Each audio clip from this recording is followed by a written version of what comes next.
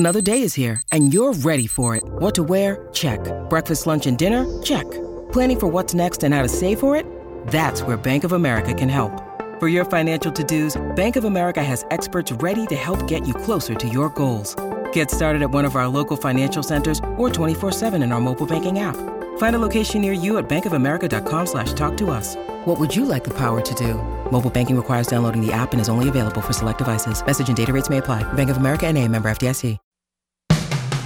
Today on Something You Should Know, ever talk to someone when they're looking at their phone and they act like they can't hear you? I'll explain why.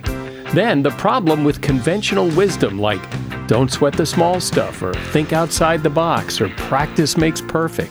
If you truly adopt the notion that practice makes perfect, I think that you'll always be disappointed. My reality check is practice almost never makes perfect. It makes better, which is still an excellent goal. Also, you can tell a lot about a person when you apply the waiter rule and influence. It is amazing who influences who and how. Look at kids in school. The kids with the most friends tend to try drugs earlier. They smoke more. They tend to go to more parties. The fact that they're acting differently or more extremely means that the rest of the kids perceive that as the norm, even if it's not the norm. All this today on Something You Should Know.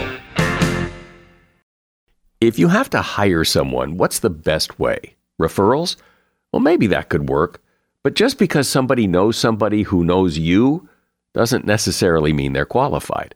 Or you could pull out that file of random resumes that came in during the last 6 months. Maybe there's somebody in there. Maybe. Now, if you're hiring, you need Indeed. Indeed is your matching and hiring platform with over 350 million global monthly visitors, according to Indeed data, and a matching engine that helps you find quality candidates fast. As a business owner, I've found that hiring the right people, well, there's just nothing more important. Don't leave it to chance or a referral or a random resume. Use Indeed. In the minute I've been talking to you, 23 hires were made on Indeed, according to Indeed data worldwide. Indeed's matching engine is constantly learning from your preferences. So the more you use Indeed, the better it gets. And listeners of this show will get a $75 sponsored job credit to get your jobs more visibility at Indeed.com/something. Just go to Indeed.com/something right now and support this show by saying you heard about Indeed on Something You Should Know. Indeed.com/something. Terms and conditions apply. Need to hire? Oh, you need Indeed. Something you should know. Fascinating intel, the world's top experts, and practical advice you can use in your life. Today, Something You Should Know with Mike Carruthers. Hi, welcome to Something You Should Know. This episode is being published on Thanksgiving Day. And, we always have to be careful in a podcast not to get too dated and talk about today because the episodes stay up and people listen to these episodes for days and weeks and months after. But since it is publishing on Thanksgiving Day, happy Thanksgiving. Oh, and here's something pretty cool we found out. Amazon Music has a podcast page on their website and on their app. And they have, categories on their feature page of, shows about certain topics or editor's choice or whatever it is. And they have a category called Hidden Gems. And I don't know if it's still in there, but as of a few days before Thanksgiving, when I'm recording this, it's there. So Something You Should Know is officially one of Amazon Music's hidden gems. First up today, have you ever talked with someone who's looking down at their phone and you get no response at all, as if they didn't hear a thing you said? Well, maybe they didn't. Research published in the Journal of Neuroscience has revealed that when you're concentrating on a visual task like scrolling through Facebook or scrolling through your texts, it may render you temporarily deaf to normal volume sounds. Researchers looked at brain scans of people as they did visual tasks while sounds played in the background. As the tasks got harder, the brain's response to the sound was reduced.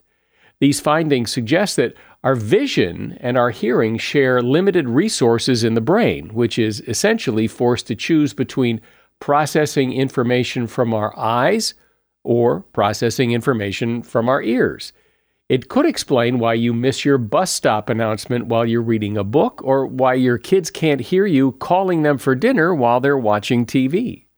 And that is something you should know.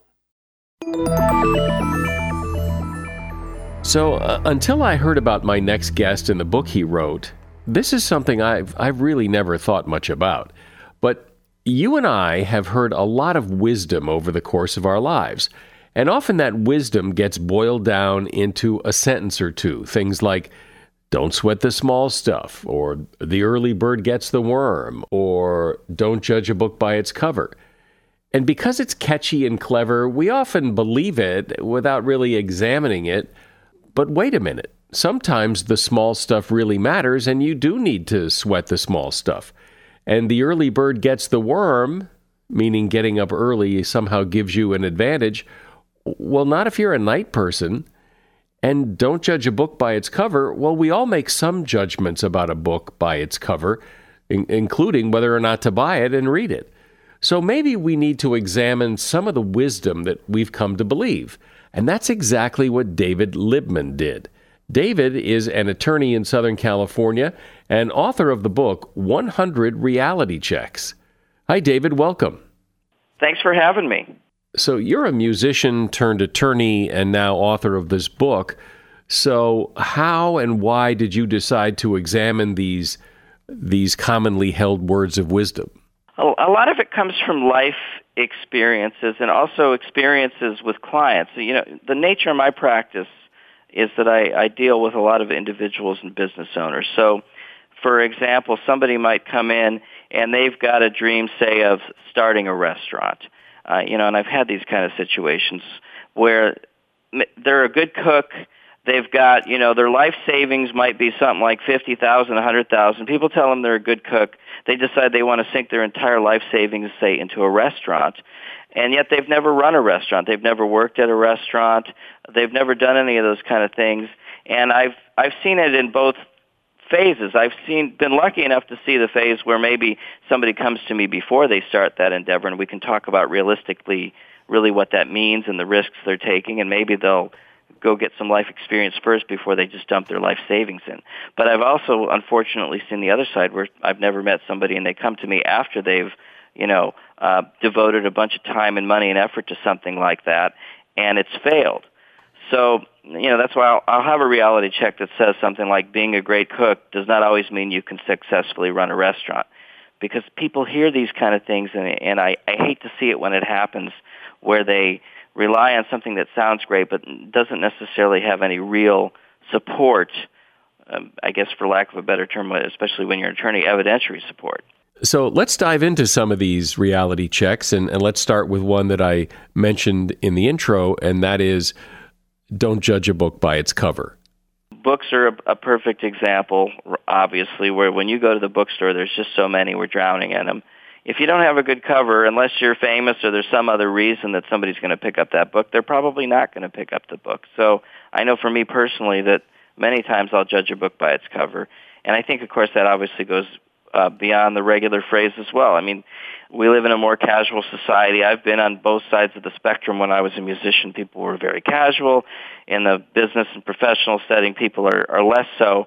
But I think there is this trend sometimes where people are sloppy or things like that, and then they're upset that people don't get to the meat of who they are, but they don't really consider that first impressions matter and that people are going to consider you based on your initial presentation out in the world. So it's important.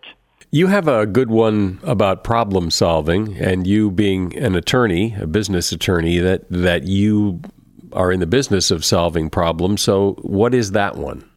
One of the reality checks is problem solving is problem-centric, which creates the wrong focus.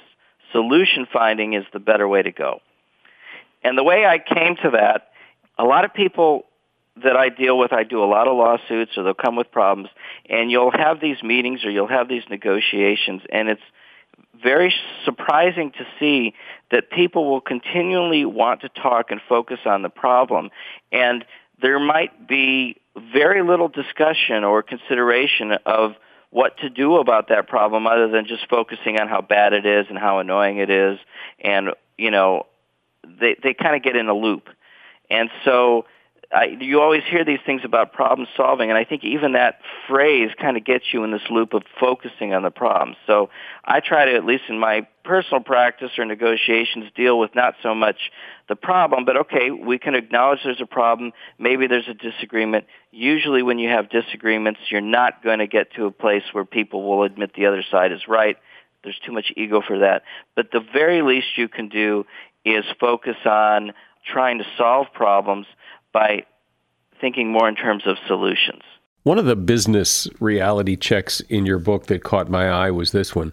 A threat should be a promise in negotiations. Following through on a threat can make your adversary trust you, which can lead to resolution. And the reason I say that is what I see is people get heated with each other. They get battling with each other, and they want to threaten the world. I'm going to sue you, I'm going to do this, I'm going to do that. And they never consider the notion that if you make a threat and you don't follow through, it's in some way it's actually a breach of the trust, and it really weakens you. Because, especially when people get heated, when somebody else threatens you, most of the time people aren't just going to whimper and go away. They're going to start thumping their chest and fight back. And so what I find is whatever your threat's going to be, you have to seriously consider if that's something you actually want to do. Is that something you actually want to follow through on? If you say you're going to sue somebody in a week unless they respond to your letter, and then a week goes by and you do nothing, then the other side kind of knows that you're just blowing off steam. And so that, I think, is something that people really need to think about. On the other hand, if you actually make the threat, you actually follow through, then people know, okay, you keep to your word. Whether they like it or not, they start to see there's a consistency in what you say and what you do, and I think that's very important in a negotiation. A common one I know everyone's heard is there's no I in team, meaning that there are no stars, everybody works together, and you have a take on that. It says saying there is no I in team merely demonstrates that you know how to spell. Great teams can and probably should include members with unique approaches and perspectives. Because from what I can tell, if you've got a team and the expectation is that everybody's supposed to have the same mindset, in some bizarre way you actually lack what the benefit is of a team. That the best teams have people that make up for each other's weaknesses and fill different roles. I like the one you tackle, because I've heard it so many times throughout life, that you should live each day as if it's your last. It really comes from the notion of, you go to a coffee house, you go to a restaurant or something, and they'll have that quote up on the chalkboard, or you'll see it on a commercial or some variation of something like that. And it's one of those feel-good sayings that frankly drives me crazy because I don't see that. And those are the kind of things where, let's face it, if this was my last day, no offense to you, I probably wouldn't be talking to you. I might be, eating at a buffet, spending as much money as I possibly could, maybe doing many things that on an everyday basis would be poor planning. You have a different take on another one that I mentioned in the beginning, and that is the early bird gets the worm. I say the early bird gets the worm works for morning people. If that's not you, you can still succeed later in the afternoon.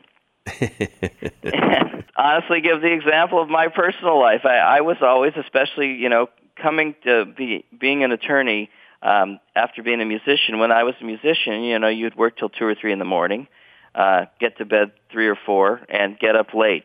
Now that I'm an attorney, if I have a morning court appearance, I'll show up. But in general, my schedule here in Southern California is I might pop into work 10:30, and I might leave like 7 or 7:30.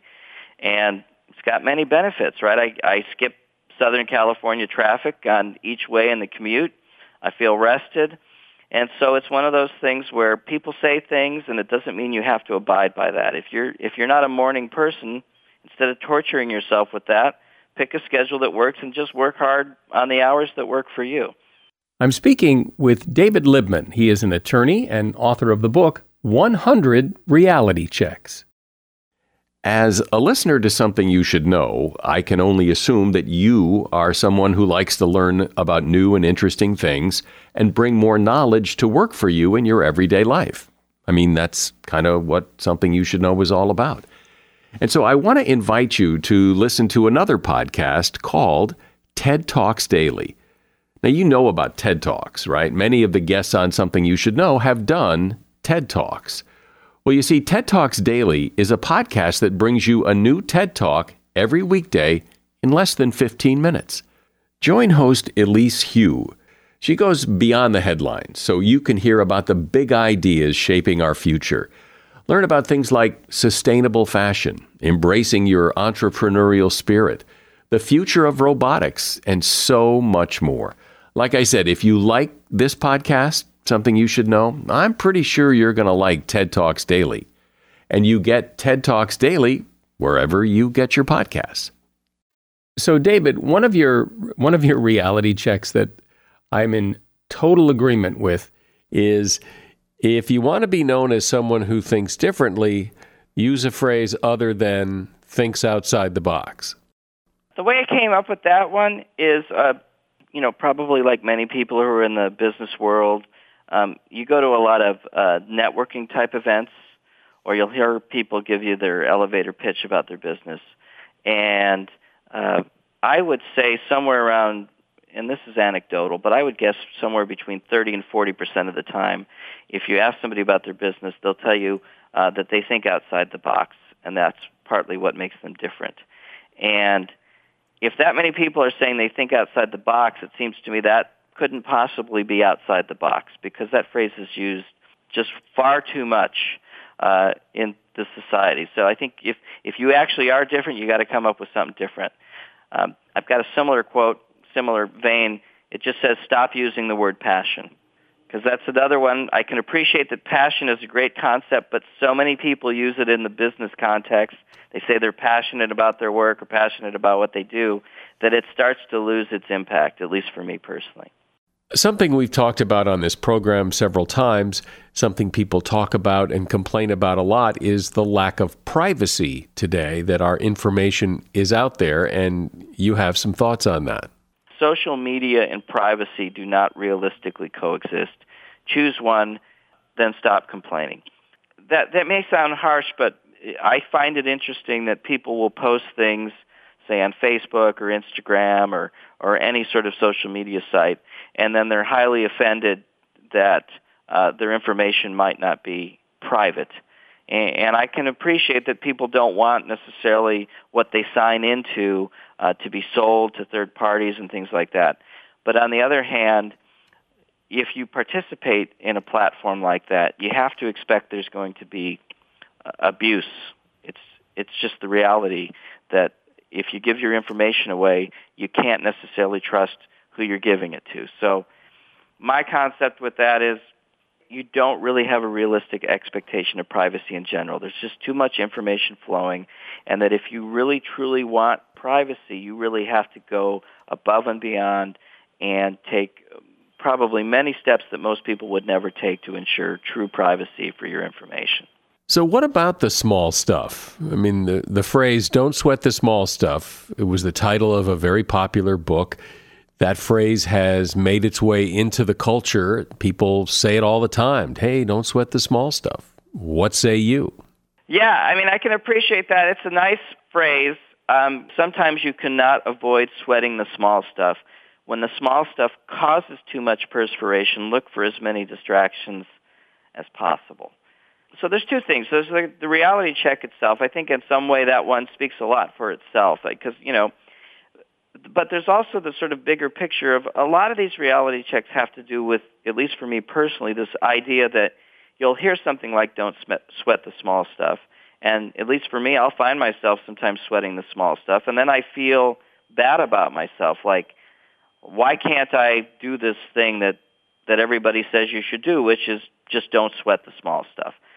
So some of these things where, people tell you things like, give 110%, don't sweat the small stuff, be the early bird, whatever it is, when you don't end up doing that because you're a human, you can feel really bad about yourself. Or you can just get realistic and say, maybe that phrase doesn't really work for everybody. Maybe I'm just one of those people that does sweat the small stuff. So for me, since I know that I am, I just try to get distracted. If I'm sweating the small stuff, I'll go do something else. Go practice an instrument, go watch something, go for a walk, something to get my mind off of it. So one more. You pick one. There's a lot of these reality checks in the book, but I'm sure you have some favorites. So you talk about one of your favorites. I got this one from being both a musician and an attorney. When you're a musician, you practice your instrument. When you're an attorney, you practice the law. So I have this phrase, the quote we always hear is practice makes perfect. And my reality check is practice almost never makes perfect. It makes better, which is still an excellent goal.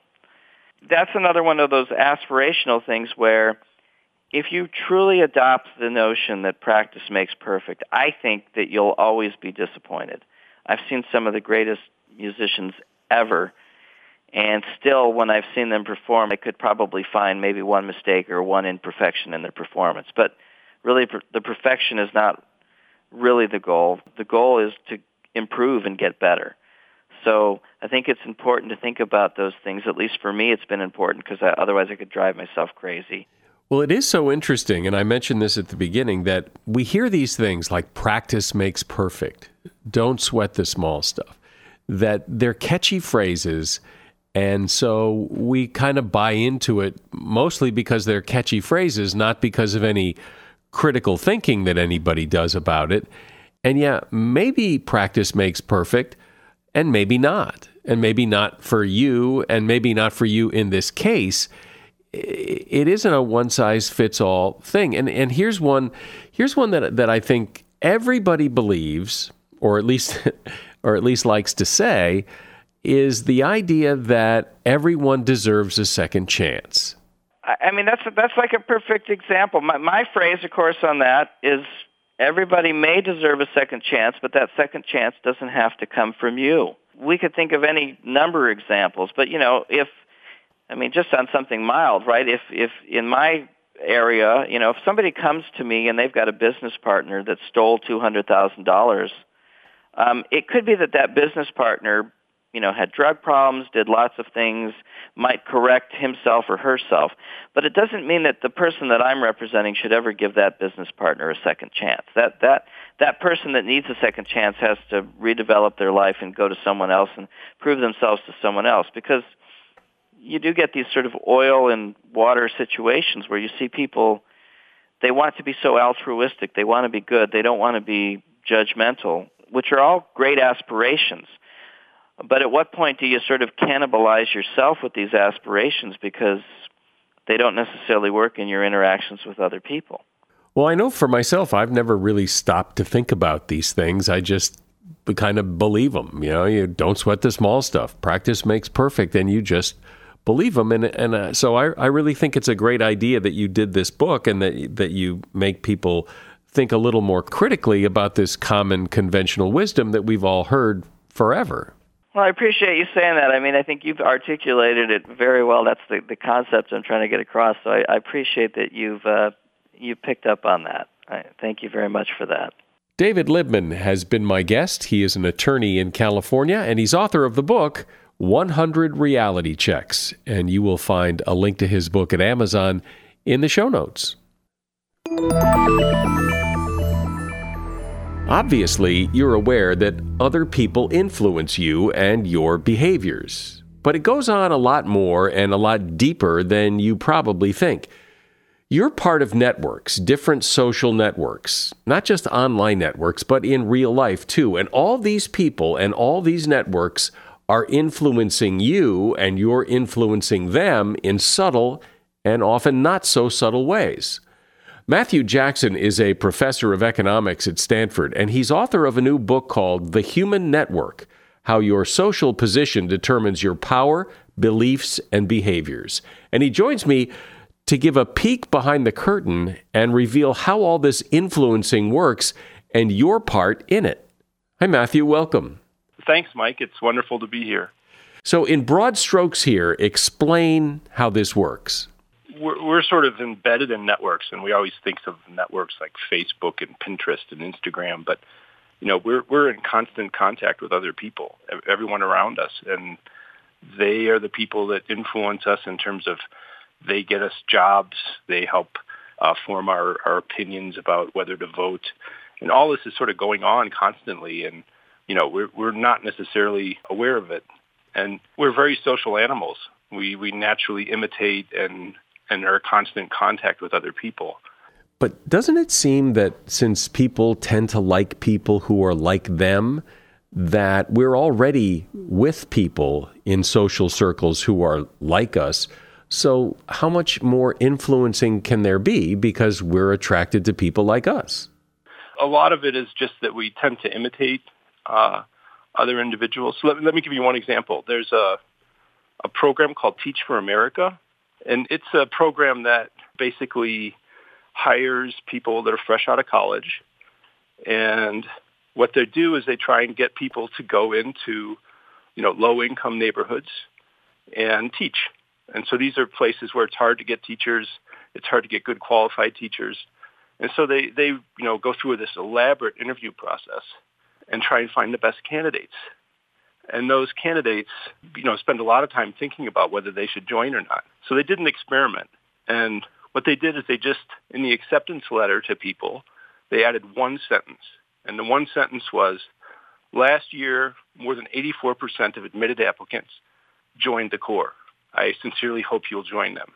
And just that one sentence gave them an extra 8% of people who joined. And, it's a 2-year commitment. So people are spending 2 years of their lives just because they heard that most people do this. So what's the principle at work there? Is that people like to follow the crowd, that we like to do what most people do? If other people are doing it, it must be a good thing. It's sort of like an inference rate. It's actually fascinating. I have a colleague here. This is it sounds like a tangent, but it's really related. I have a colleague here named Deborah Gordon, and she studies ants. And they've discovered something they call the Anternet. And what happens is ants go out and they look for food. And if they find it, they come back and they're bringing food. And there's other ants sitting there in the nest waiting for the ants to come. And the more ants they see coming in, the more go out, right? So they just imitate each other. If they see somebody coming back with food, then they get stimulated, they go out. And that means that the more food's available, the more ants are going out. But in times when there's not many ants coming back, they don't go out. So it's a system that's sort of self-correcting. It ends up, working very, very well. So I want to ask you, because it's in the subtitle of your book, how your social position determines your power. What do you mean by that, and how does that work? So I guess one example is what's known as the friendship paradox, meaning that, people who are really central in networks end up having outsized influence on other individuals. So, for instance, if I have, thousands of followers on Twitter and somebody else has 5 followers on Twitter, then, you end up having thousands of times more reach than somebody else. And so more people are hearing your opinion than the other person's opinion. I think one example of this I always think of is, my daughters, I have two daughters. When they were young teenagers, they would always come home with ideas, saying things like, everybody at school has a cell phone, or everybody at school gets to stay up and do X, or everybody at school is getting their ears pierced. And, you sort of wonder, is everybody at school really doing this? From their perspective, everybody was, but they're paying attention to a few people, and those few people tend to be the most popular individuals at school. So the friendship paradox is people with the most friends end up being counted as more friends by friends of more people. And that ends up meaning that they end up having a lot more influence. And if those people act differently than the rest of the people in society, they end up, changing the perspective. So from my daughter's perspective, everybody did have a cell phone and was getting your ears pierced, or I guess nowadays it's probably getting a tattoo or whatever. But that perception wasn't necessarily true of what the whole population in the school was doing. It's just that the people who are the ones paid attention to by the most people, if they're acting that way, that ends up having a big effect. How did those people who have so many friends and have so much influence, how did they get to the top of the heap there? I think there's also this sort of a snowball effect, a friends beget friends aspect to it. And this is something I've studied in my own research, and a bunch of people have looked at it in the sense that, if somebody has a lot of friends, you hear about them more, you want to get to know them more. It's easier to meet them because they have friends that can introduce you to them. So there's sort of a rich get richer aspect of the way that we form friendships. Well, what's so interesting about that is people who have friends and then get more friends become more influential. And just because they're influential doesn't mean they're right. And so their influence could be quite negative. Yeah. And the more we're aware of that, then we can begin to think, look, these leaders might not be the people that we really want to be paying attention to in terms of what's best for us to do in terms of behaviors. Like, look at kids in school. The kids with the most friends, they tend to try drugs earlier. They smoke more. They're just more active in drinking and so forth. So they have behaviors that are more extreme in a lot of cases. They tend to be more social. They tend to go to more parties. There's a lot of dynamics going on. It's hard to disentangle all the forces that are there. But the fact that they're acting differently or more extremely means that the rest of the kids perceive that as the norm, even if it's not the norm. So they're not seeing the kids studying. They're seeing the kids partying. And that's what gets posted on Facebook. You don't post a picture of yourself in a study carrel. You post a picture of yourself out having fun. And so our perceptions are biased that way. So, Matthew, you were talking a moment ago about how influence works in school, in high school. But what about adults? Are the same things going on, or are we a little more set in our ways and a little less influenceable, if that's a word? So here's an example of, I think it's easy to underestimate how much we're influenced by our friends, but there's a group at Facebook, actually, of a series of former students from Stanford, and they looked at people's decisions to buy houses, right? So this is a major investment, huge amounts of money you're putting on the table. And what they found was we imitate our friends there too. So take me in California, look at one of my friends in Boston. A 5% increase in that friend's house value would lead me, in terms of averages, to be 3% more likely to buy a house, and I would tend to pay a 3% more, buy a larger house. What's the difficulty? The difficulty is that my friends in Boston, I'm in California. The Boston market and the California market have almost nothing to do with each other. And so one of the amazing things about the study was, the friend who lives down the street from me, who I should really be paying attention to in terms of, house value, has just the same amount of influence as the friend in Boston or Toledo or Austin, Texas, or Alaska. And I might be paying attention to the friends who are the most popular friends on Facebook, and they might not be the normal, individuals or the people that I should really be paying attention to when I'm making decisions to buy a house. But this kind of stuff was always just permeating our, we're just bombarded by this, and it's difficult for us to know why we think it's a great time to buy a house. This is all going on in our subconscious to some extent. Isn't that interesting that somebody buying a house in Boston would influence you, and even more interesting that you don't really know it. It's subconscious, but it 3% is not a huge influence, but it's still an influence. Yeah, 3% is not that much of an influence, but when you start adding up all my friends, it ends up meaning that I get bounced around a lot by what's happening to my friends. Yeah, it's a huge effect. I guess one of the other really big example is how we get our jobs, right? Most of our jobs are through referrals, not by applicants. There's a fascinating interview with a corporate recruiter, and they, go into sort of how they find people.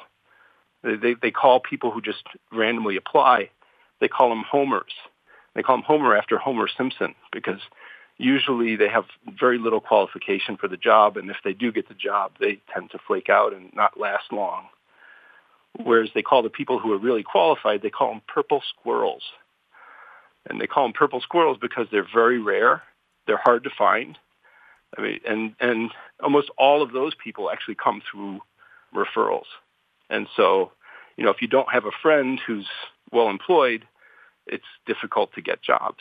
And so, our friends are making a big difference in all sorts of aspects not just sort of in terms of what we imitate, but also just in terms of connections and opportunities we have. And I think people have heard that before, that you're more likely to get a job if somebody refers you than if you just apply. And it just makes common sense that someone's going to pay attention to somebody who gets referred than somebody who's just sitting in a stack of resumes on their desk. But as you make the point, you can only be referred if you have somebody in your circle of influence who can refer you. Yeah, exactly. And then when you begin to look at the numbers, then what you see is that you can be at high employment, but there can be pockets where there's a whole community that's unemployed. And it's not just because there aren't businesses in that area. It's because they're all friends with each other, and none of those friends tend, if none of my friends are employed, then I don't get employed. And if all my friends are employed, then it's a lot easier for me to find a job. There was actually a fascinating study that was done of how people got jobs after World War I. And this was done by Ron Lashever. And what he did was, the U.S. Army had, before we entered the war in First World War, it had like 300,000 people. And then it went up to 4 million people by 1918. So, they had to get a huge number of people into the Army. So this was a massive draft.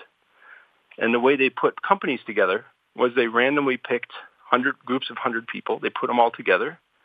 And then these guys, were in the trenches together, literally. So they became best friends.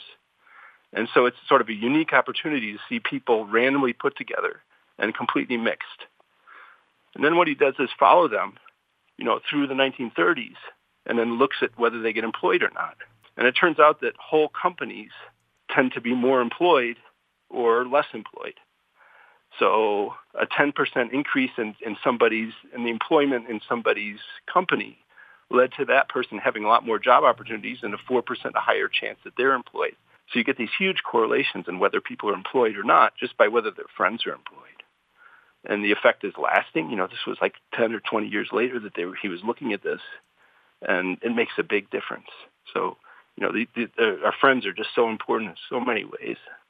How else, you've given some really good examples of how this is kind of happening behind the scenes. How else? Are there other ways, other things that are going on like this that we may not even be aware of?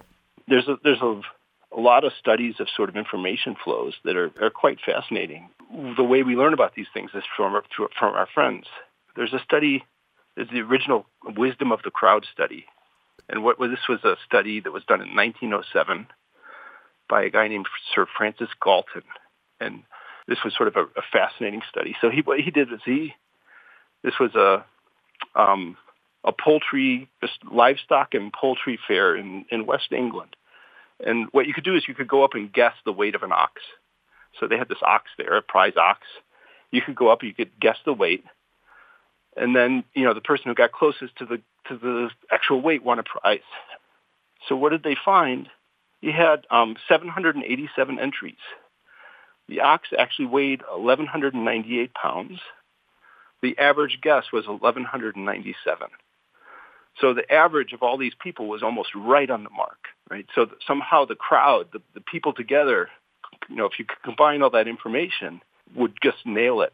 So collectively, people have a lot of information, a lot of knowledge, a lot of expertise. The question is, how do you get that together? How does somebody learn that? So if I'm at the poultry fair, I can start asking people and polling people. If I polled enough people, I could guess the weight of the ox and be very accurate. The problem is that, we're not averaging all our guesses. We don't have a bulletin board where we all post our guesses and then look at them.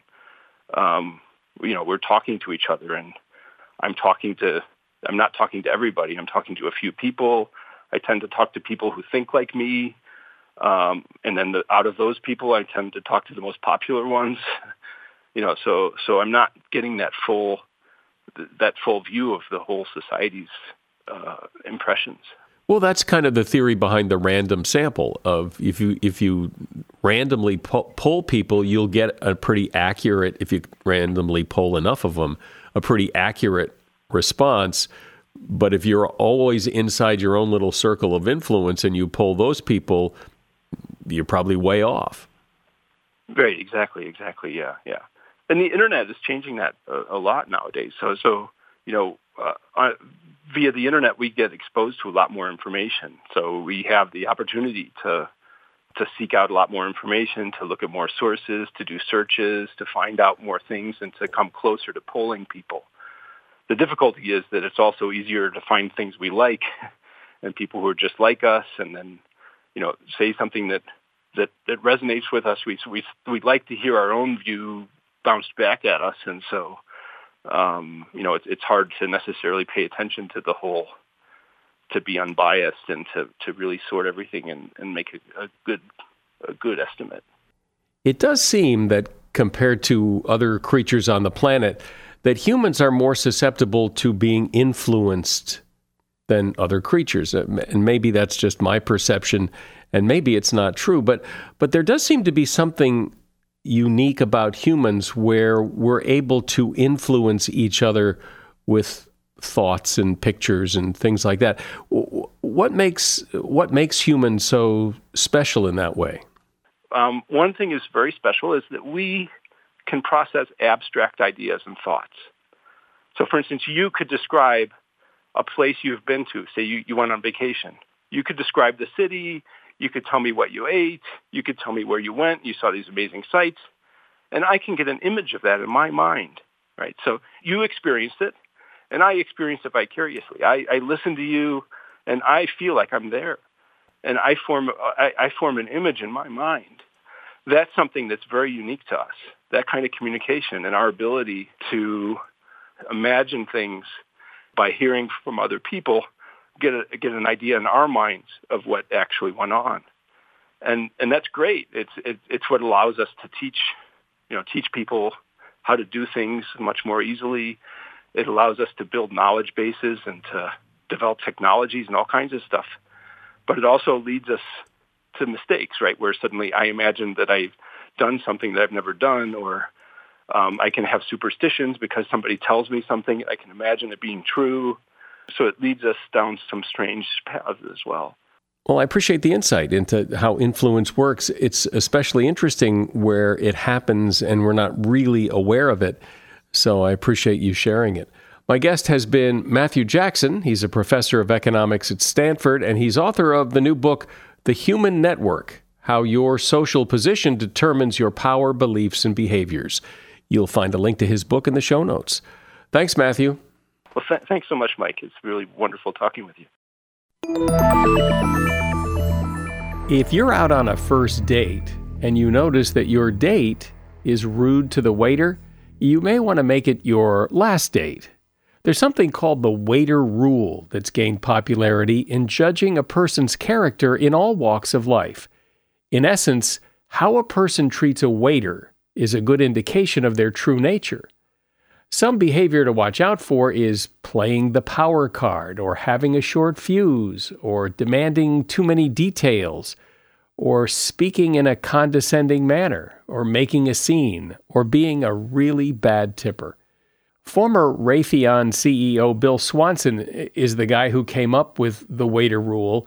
He basically said if someone is nice to you but rude to the waiter, he says he is especially wary of people who are rude to those people who are perceived to be in subordinate roles.